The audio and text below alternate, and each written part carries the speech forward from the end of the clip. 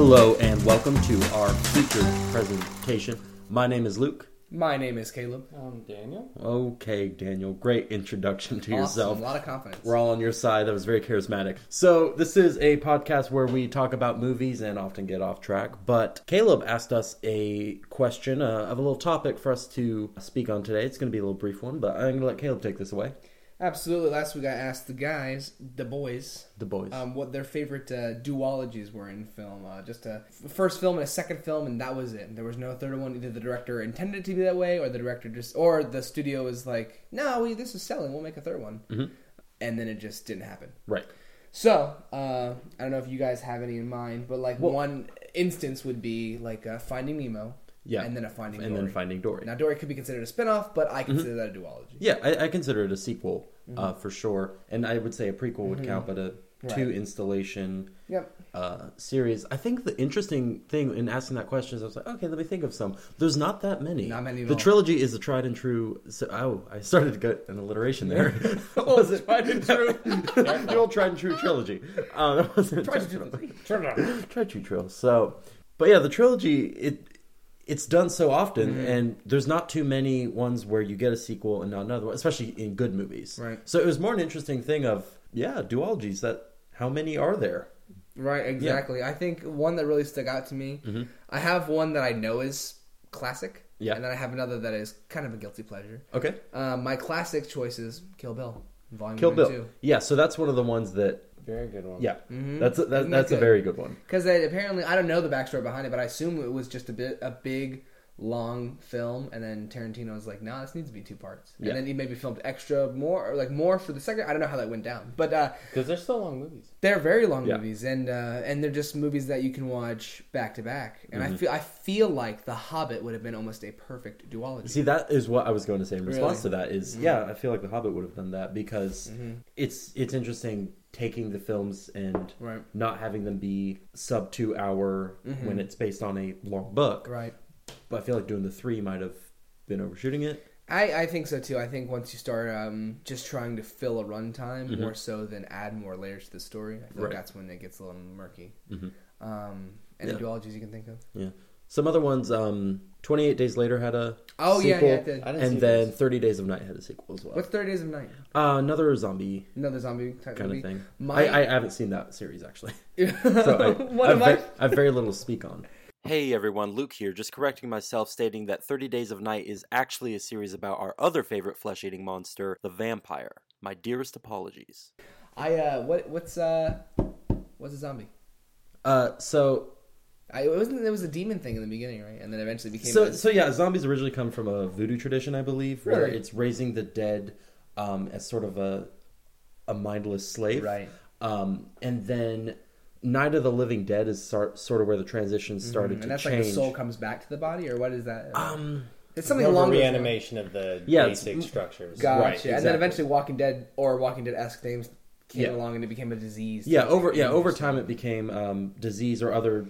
Disease is the one that's typically ran with now, but it came into things where it's more the dead on their own, just kind of basic motor function out to eat brains versus people using them as voodoo puppets. I like how you ask what's a zombie sarcastically, and then we get into a good discussion about what a zombie is. Yeah, exactly. I like going off topic. I love going So, film duologies, 2 that are going to be kind of the murky waters of your definition, because there's going to be third installments. I think they're probably working on them both.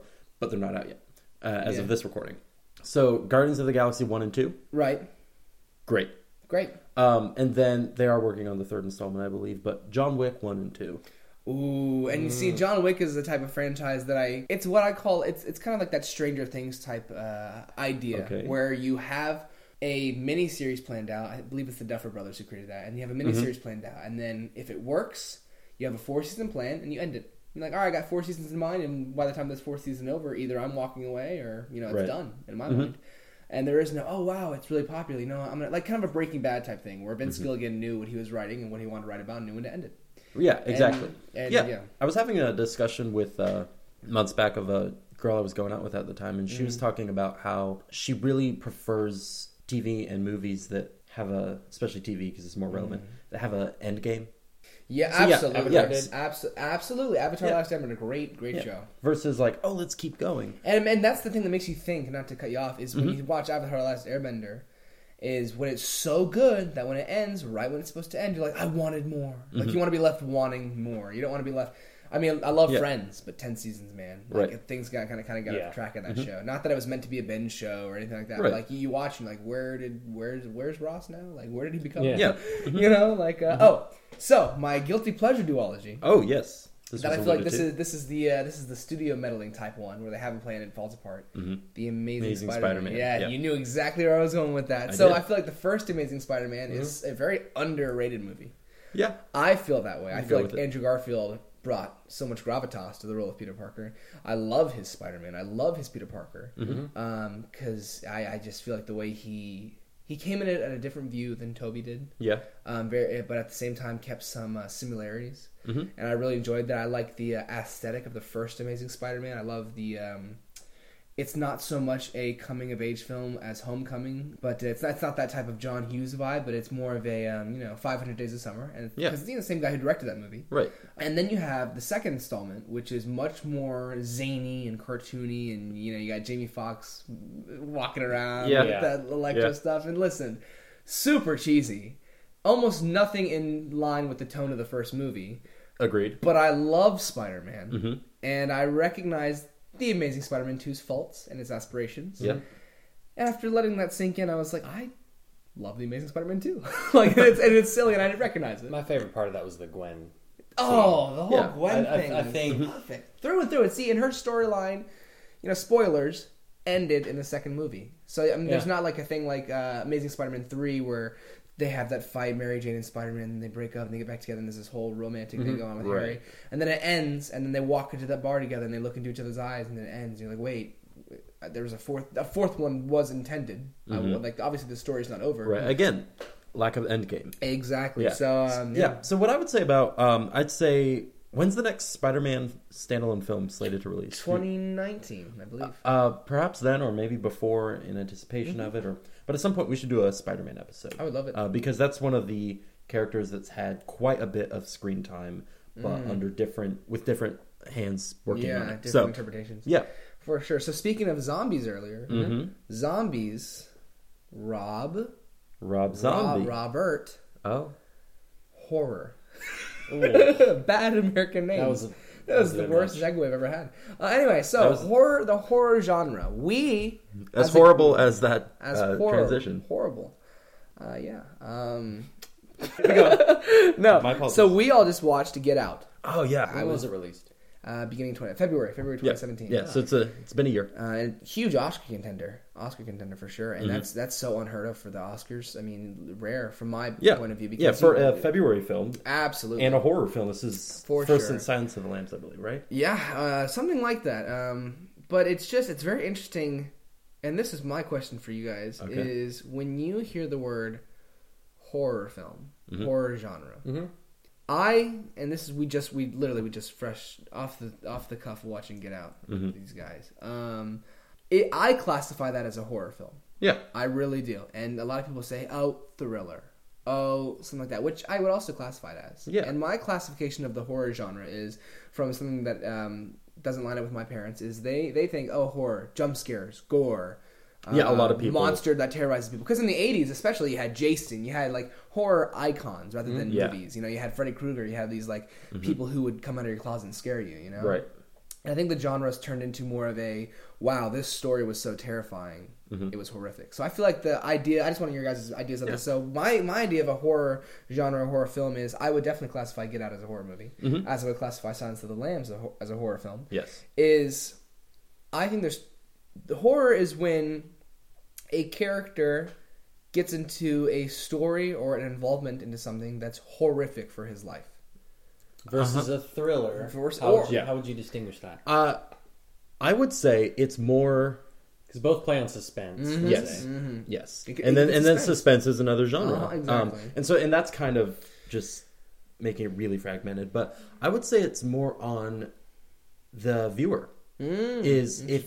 Because you can have a horrific situation that's really thrilling to watch, or that leaves you with that turning stomach of this is horrible, and you kind of feel that horror, which of course is kind of biased because if some people don't like a film, right? Yeah, I think they both of our opinions on that kind of play into it. Because we sort of started this conversation when you showed us Don't Breathe. Don't Breathe. That was a really good underrated film. That was film. another no supernatural. Stephen Lang, man, so good. Yeah. And it just something that's haunting the characters, even another thing, something that stays with you, you know. Yeah.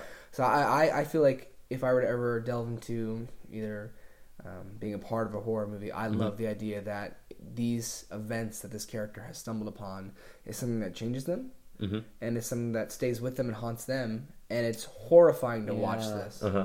And I feel like jump scares and gore and stuff are definitely effective. Yeah. But I feel like when that's the goal, it's I feel like that's just more of a slasher. Yeah, I think for me, one of the things I aspire to do, I have a horror film that I've been sort of working on writing over a little while, is that sense of horror and leaving it where there's definitely changing elements in the characters' lives, and then also bringing up that question for the viewer of that horror either we're all capable of committing or that we're all could be subject to experiencing, and leaving questions unanswered for the viewer. Right. Leaving questions for the viewer in their mind of, for sure, what would I do? So, like, for example, Get Out in the ending, you're just like, what does that do to a guy? Right. Yeah. Right.